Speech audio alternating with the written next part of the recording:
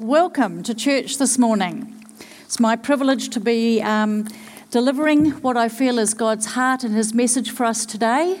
But before we do, I'll introduce the topic as keeping the rumour of God alive. And if you remember, you may not, I did first part of the series before, and it's on the podcast if you want to listen to the first part. We're doing part 2 today, but I thought I'd better first of all explain my husband's absence.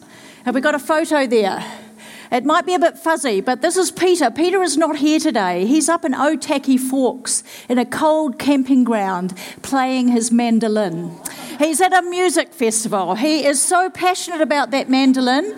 This photo was taken in 2016, and I don't know if you know, but in good Christian circles, we have an order of preference, of priority in our lives. It's God, our family, and then our work in our church, etc.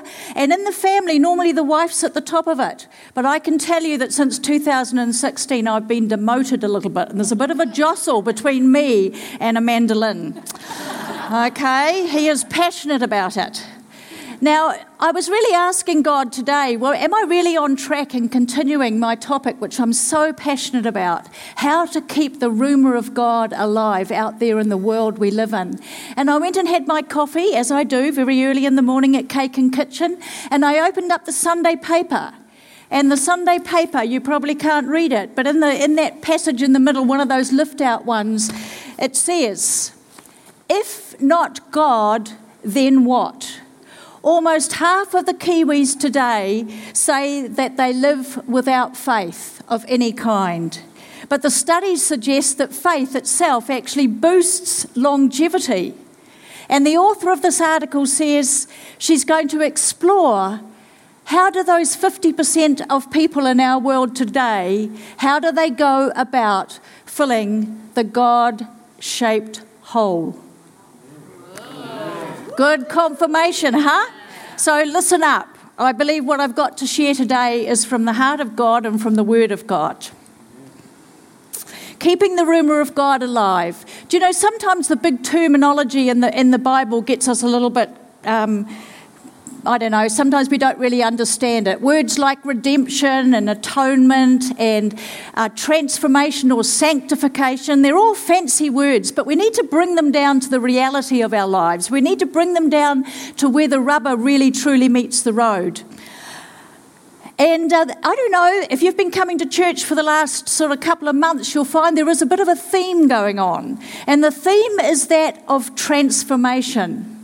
How can we as God's people who come to faith in our own personal development of our knowledge of Jesus, how can we be transformed and go on a journey? Trevor's mentioned it, Joel's mentioned it, Kristen's mentioned it, so that we are over here through a process of transformation where we're actually a living example to the world of filling that void and keeping that rumour of God alive so that it resonates in people's lives. It brings it to their attention that there is a God. What we've got to do is we've first of all got to know the story ourselves.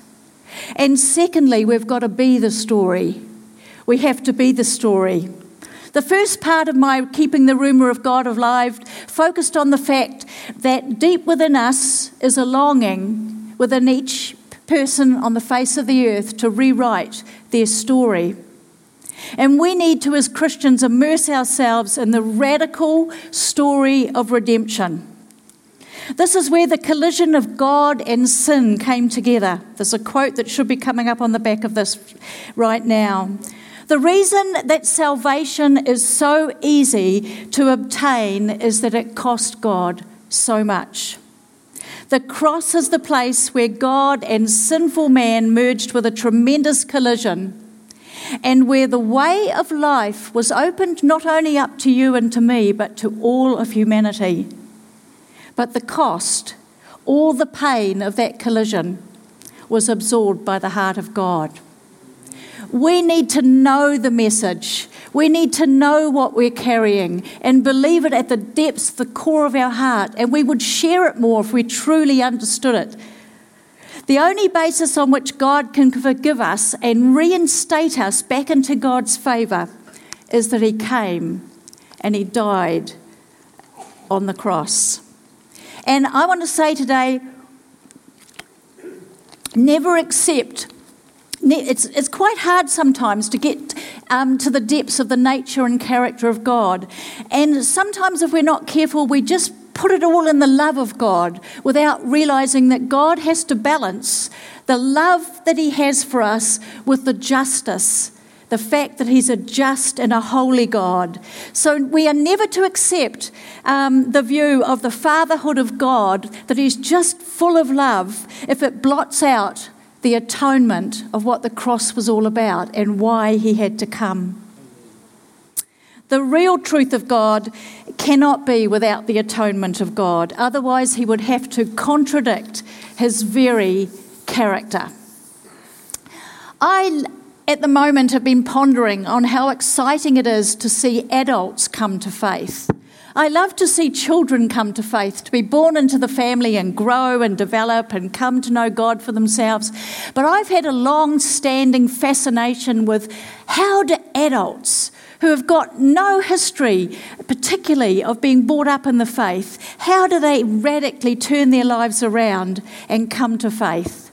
I was reminded recently in a book that I'm reading on C.S. Lewis, and this might surprise some of you if you're C.S. Lewis fans. There's the story or the rumour that went along that he sort of got on a bus, went for a ride, and when he got off the bus, he said, I got on the bus without having faith, and I left the bus actually declaring faith and believing the truth. But this is actually what truly happened in a room in Oxford, in his college, at Magdalen College. He said, there I was, alone in my room, night after night, feeling whenever my mind lifted, even for a second from my work, I felt a steady, unrelenting approach of him whom I earnestly desired not to meet. He was doing everything he could to avoid this God.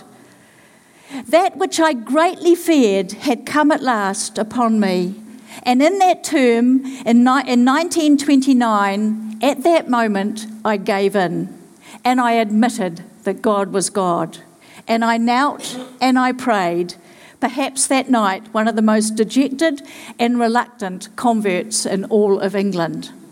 He had a moment in time when he met God. Now, for those of you who have been round the last few Sundays, you'll realise that we've got a couple who aren't here today. It's the school holidays, they may be away, named Ricky and Tracy. And I've been praying for them, and I was praying for them. It's in my journal, it's labelled, it's got a little tag here. And for weeks I've been praying that they would have the opportunity as they came closer and closer to God, that they would have the opportunity at a moment in time to be able to declare that they gave in the battle and God was God and come to him. And Kristen Williams' service a couple of Sundays ago, I was praying for different people up the front. I lifted up my eyes and in front of me there was Tracy and there was Ricky. What brought them to God? There's a verse that says in Romans 2:3-4 that the goodness of God brings around repentance. And you can ask Ricky for himself, but the rumour is that Ricky asked for something. They couldn't have children. And he prayed that God would allow them to conceive and have a child. And then he added, instead of one, what about two? And how many of you know that those two have actually got twins? Pretty noisy twins at times, and they both have to run in different directions when they take off.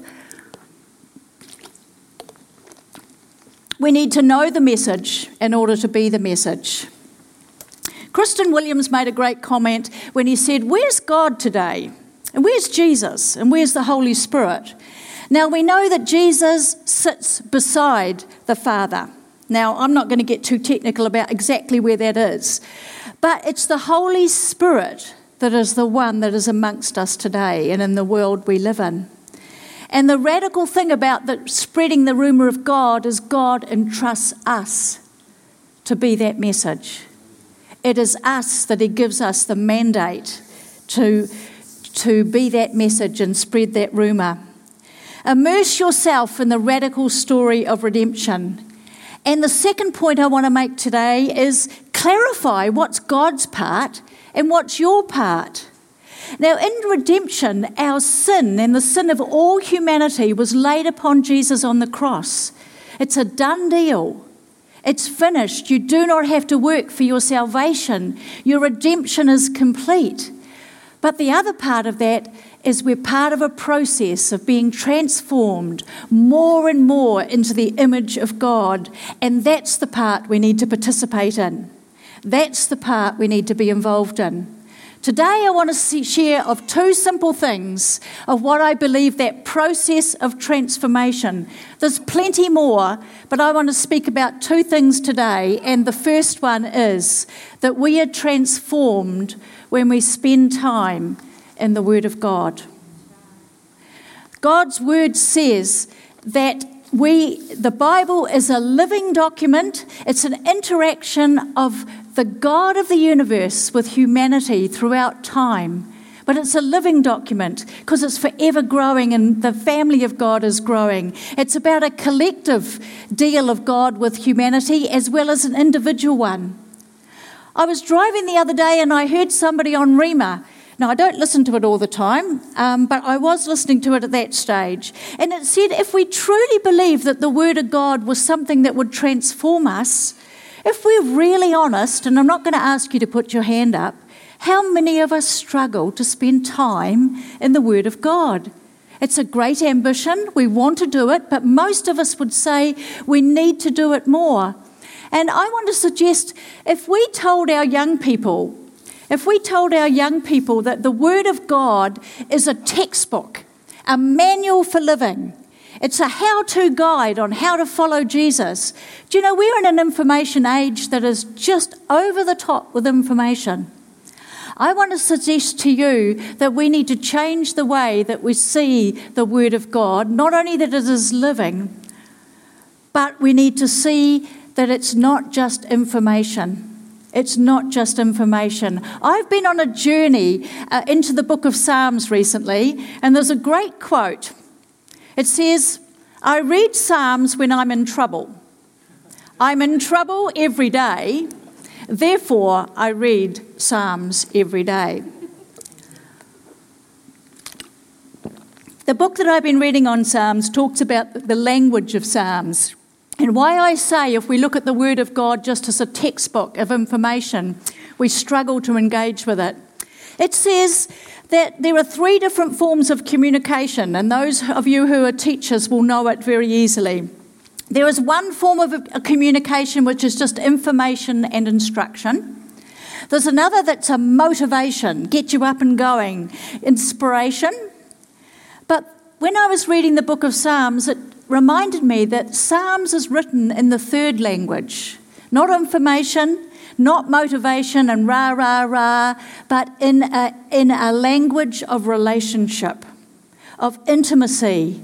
In fact, it's the first language that little baby will ever learn, even without words, as little Hannah Grace googles and gars and her mother talks to her. There's a language going on between them, and they know what it is. And after about 6 weeks, the mother can tell you what that cry's all about. It's not that she's got dirty nappies, it's because she's hungry, or it's because she's hot. The language of Psalms, I want to get you inspired to get back into the Word of God. Get back into Psalms. It's a language at the bottom, at a different level. It's guttural, it's raw, it's full of a language of relationship.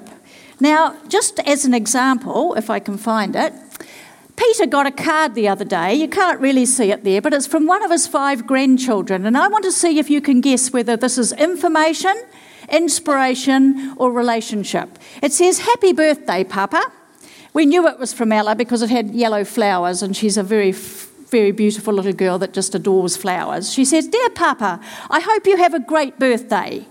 I love you so much that my heart could burst with love for you." From Ella. Now, wouldn't you want to get to know that little girl if you were her papa? Wouldn't you want to get to know her more? I want to encourage you that the book of Psalms is written in that kind of language. It's written in that kind of language.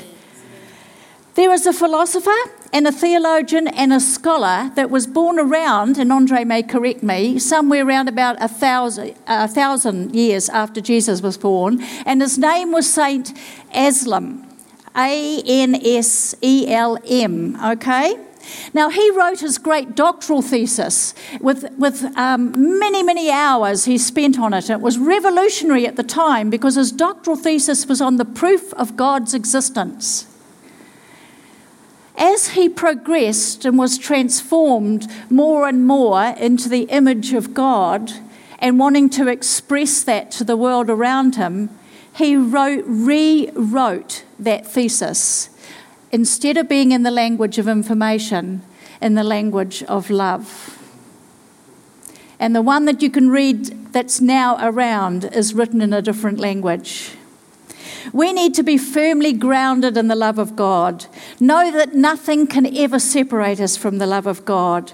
And know that, as Isaiah says in chapter 38, verse 18, God strains, he lifts himself up, he goes to great lengths to get your attention and mine and the people in which the world we live in all around us. 2 Corinthians 3 verse 18 says the way that we're transformed into the image of God is by looking into the mirror of the Word of God.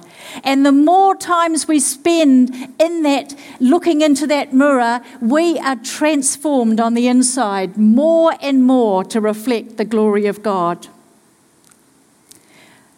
The sad part is that we're all reflecting something. It's what are we reflecting? We're all reflecting something to the world around us. Are we reflecting more and more the true image of God? Romans 12 verse 2 says we're transformed by getting into the Word of God. Our mind is transformed and renewed. And Hebrews 4 verse 2 says the Word of God, this word here as we read it, is sharper than a two-edged sword, dividing our thoughts and intentions. I had to think about what a two-edged sword would be like. If I shoved it into your stomach at any stage, and if you were my enemy, and then I jiggled it, it says that I'd do twice the amount of damage because it's got a sharpness on both sides. That's what the Word of God is like. We do not know what is in our heart until the Word of God opens it up and shows us. Most of us think we're fine, we're great, we're dandy, we're doing okay, until God gets down to the thought and intentions and not just our actions. Sin is the only explanation of why Jesus came to the earth, and it's the only explanation for our grief and our suffering. And even though it is a complete and finished deal, we are in the process of transformation, and we need to deal. It's not a fancy subject and a one that you put your hand up and preach on every Sunday. We have to get used to dealing with the sins in our lives to transform us into the image of God. At the moment, there is a podcast that Andre has introduced me to, which says, "Who killed Mars Hill?" Has anybody heard of Mars Hill? Really, really big church in the States. Mega, mega, mega. Now, I'm not going to mention names because names aren't important.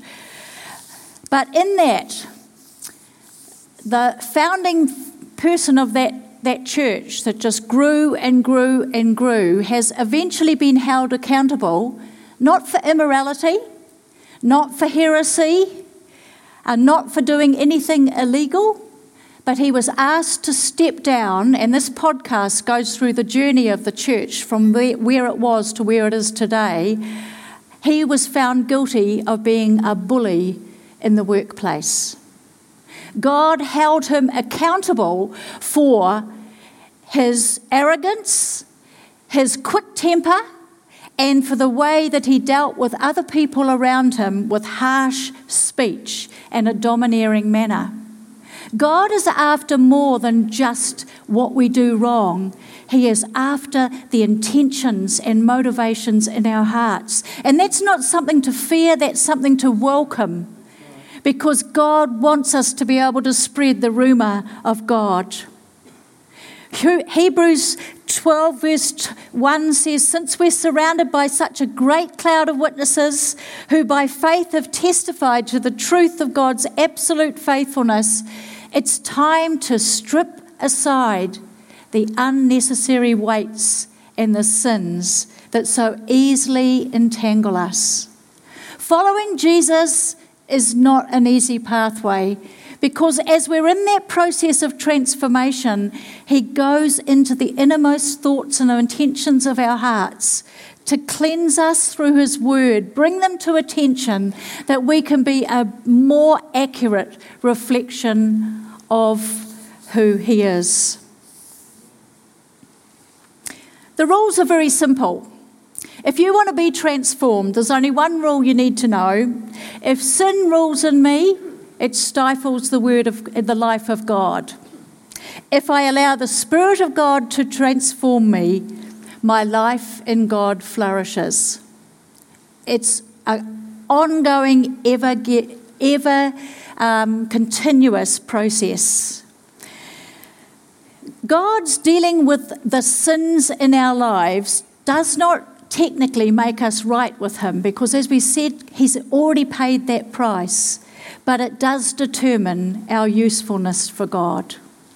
I want our church to be known as a useful congregation, a community of people, not just people who know the truth, but have been willing to go through the process of transformation to hold out that rumour that God is truly alive today, to fill that void in people's lives that they're trying to stuff with so many other things. I haven't had time to read this article, but it's a good couple of pages of how people are trying to stuff that hole that was made for God.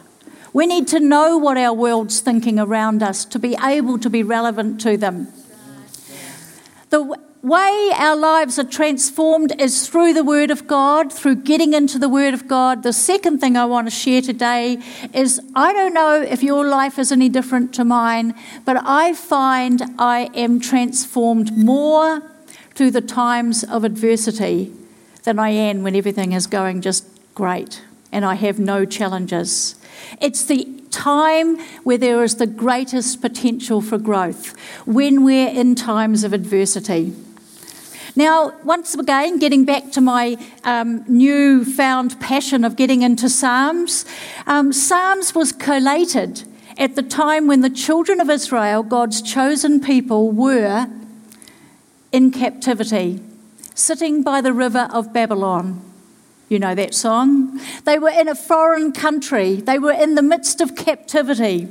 They were suffering. They were modern-day refugees.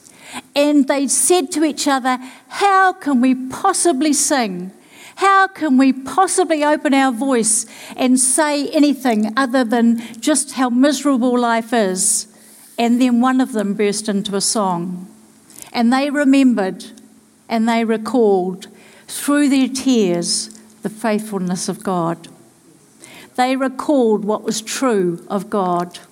I don't know today. I would imagine sitting amongst us today, there's at least one person going through a time of adversity and challenge.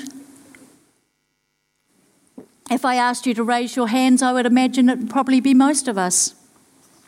Adversity and challenge is part of the process of transformation when we take that challenge and adversity focused in on God. In Psalms, we find two questions. Why do bad things happen to good people? And secondly, in Psalm 2, people don't spend quite so much time on it, but why do good things happen to bad people? Most of us spend our lives thinking, why do bad things happen to me?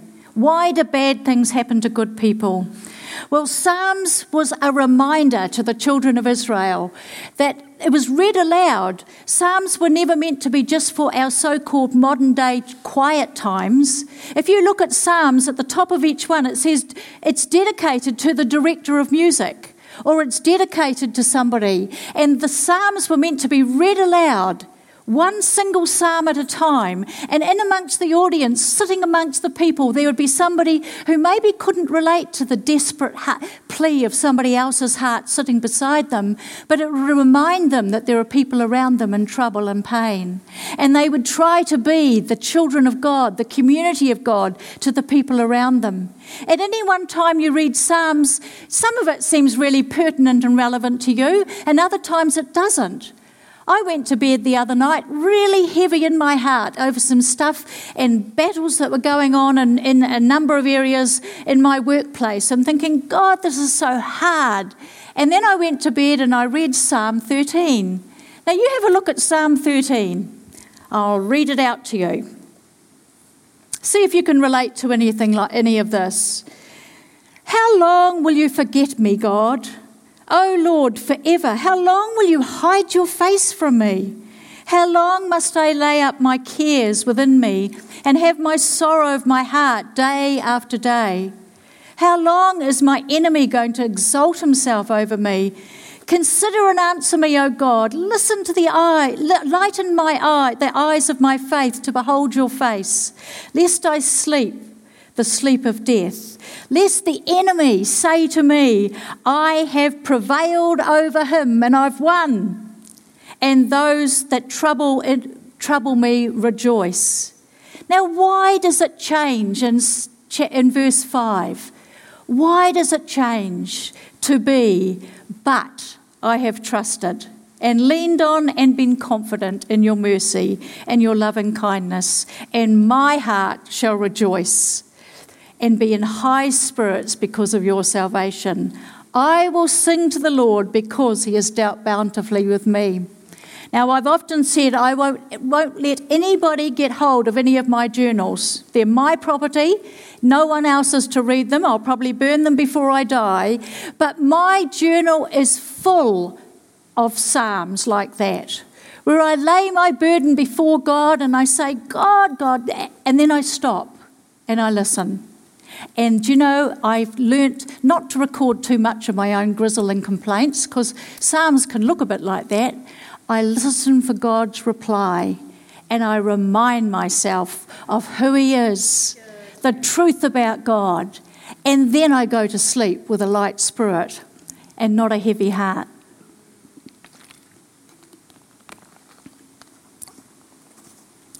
In Psalm 13, when it changes, at the start of Psalm 13, it has 5 hard questions that are put to God. And I don't know if you've put some hard questions to God at times. He doesn't mind. Followed by 3 serious petitions to God. And in the midst of them, there are 3 calls of desperation to God. And then abruptly, and without any account, it changes. And it switches from a lament to a praise. There's no evidence in Psalm 13, I'm told, that the questions were answered. There's no evidence that even the first instalment of God granting of any of those petitions occurred.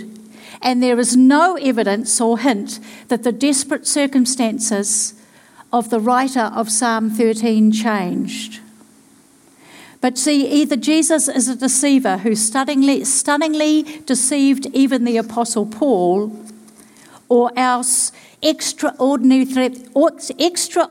things happen to someone who holds on to the love of God when the odds are against them.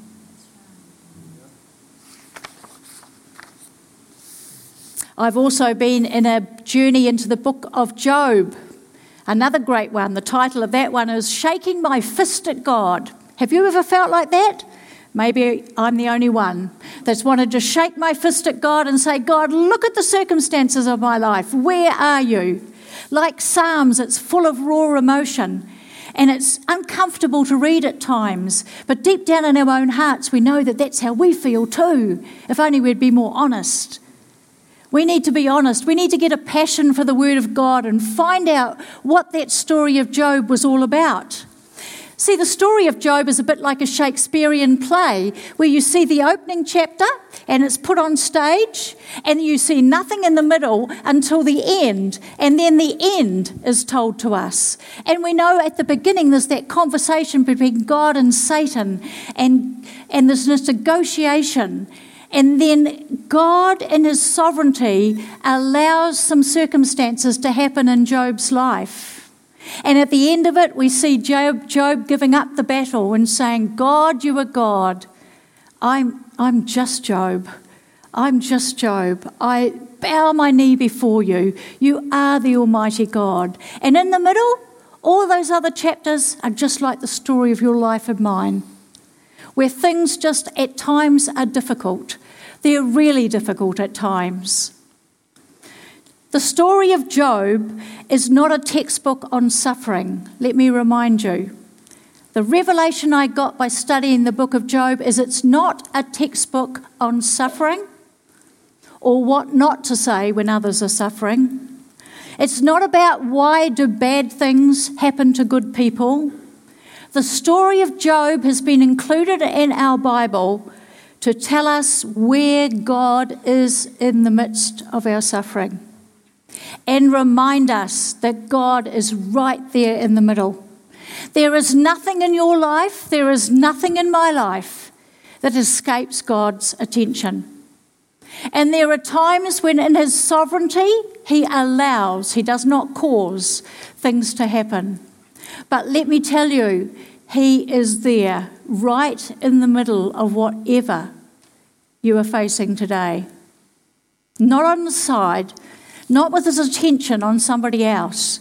He has the ability to have his attention on my life, as well as Court's, as well as Grant's, as well as Anne's and Craig's.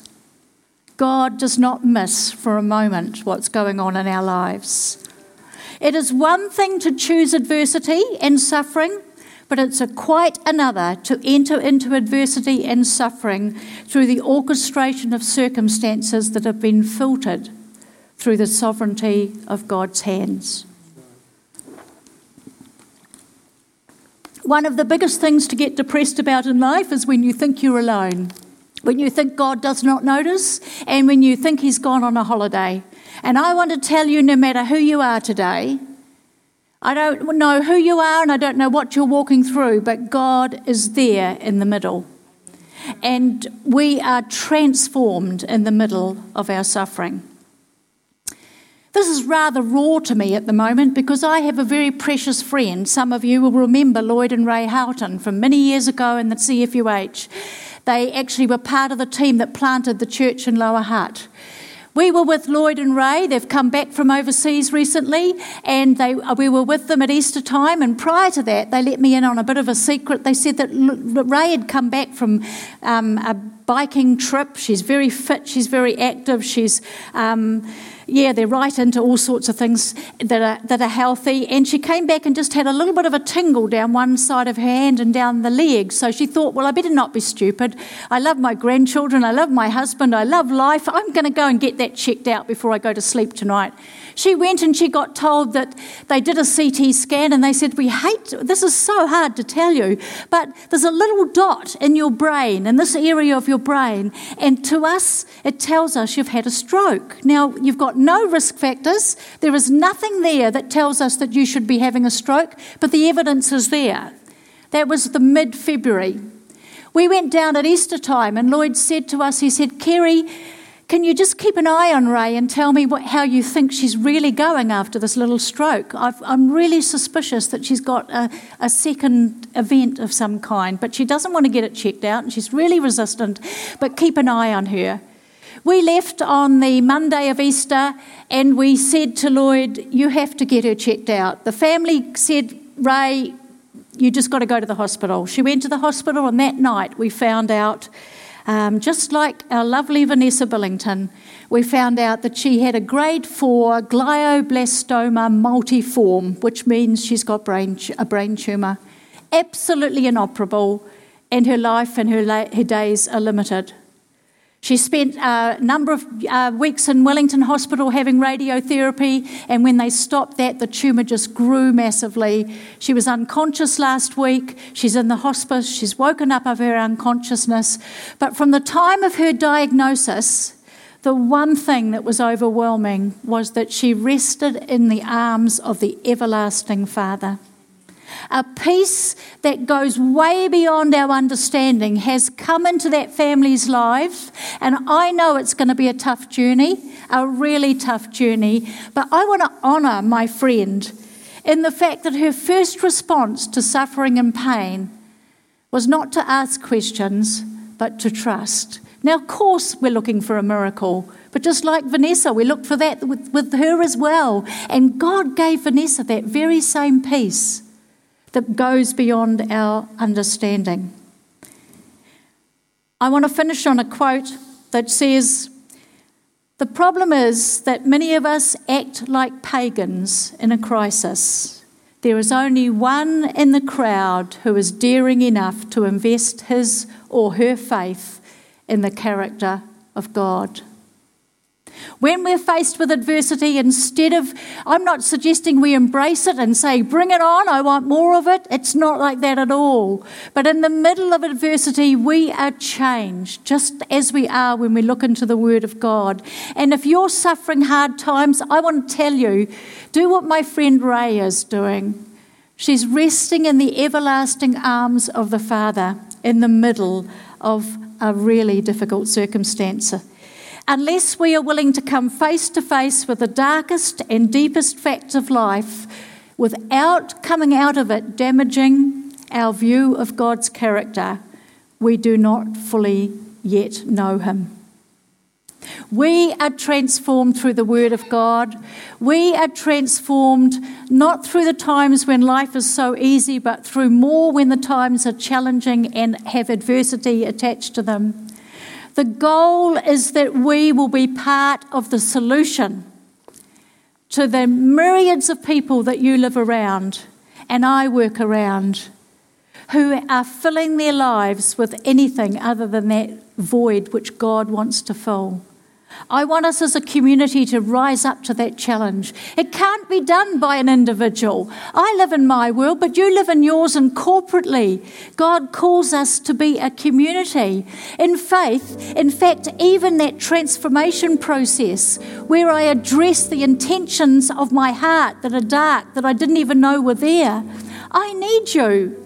I need you as my community to help me walk through that process and be brave enough to say, God, you're bringing attention to something in my life that needs to change, but it's going to take courage. I need a friend.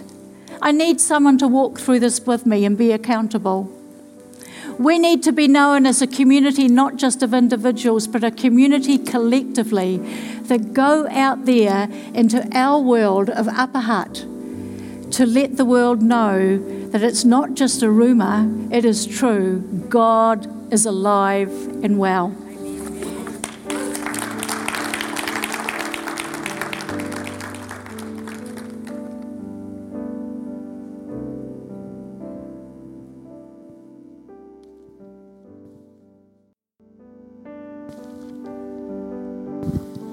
Thank you so much, Kerry. That was great. It was really, really good. And just out of that, I want to encourage you to take up the two things she's talked about, to get into the Word, get into Psalms, allow them, to be instructive, but as Kerry said, keep reading so that the Scripture washes over you, and that is where the transformation comes.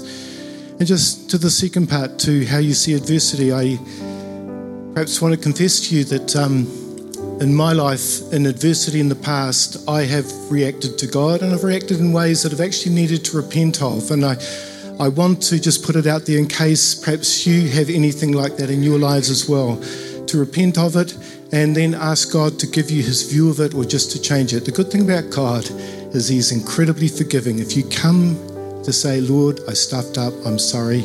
But I encourage you also to listen to the sermon again when you get home. That was great. Just outstanding. Awesome. Thank you.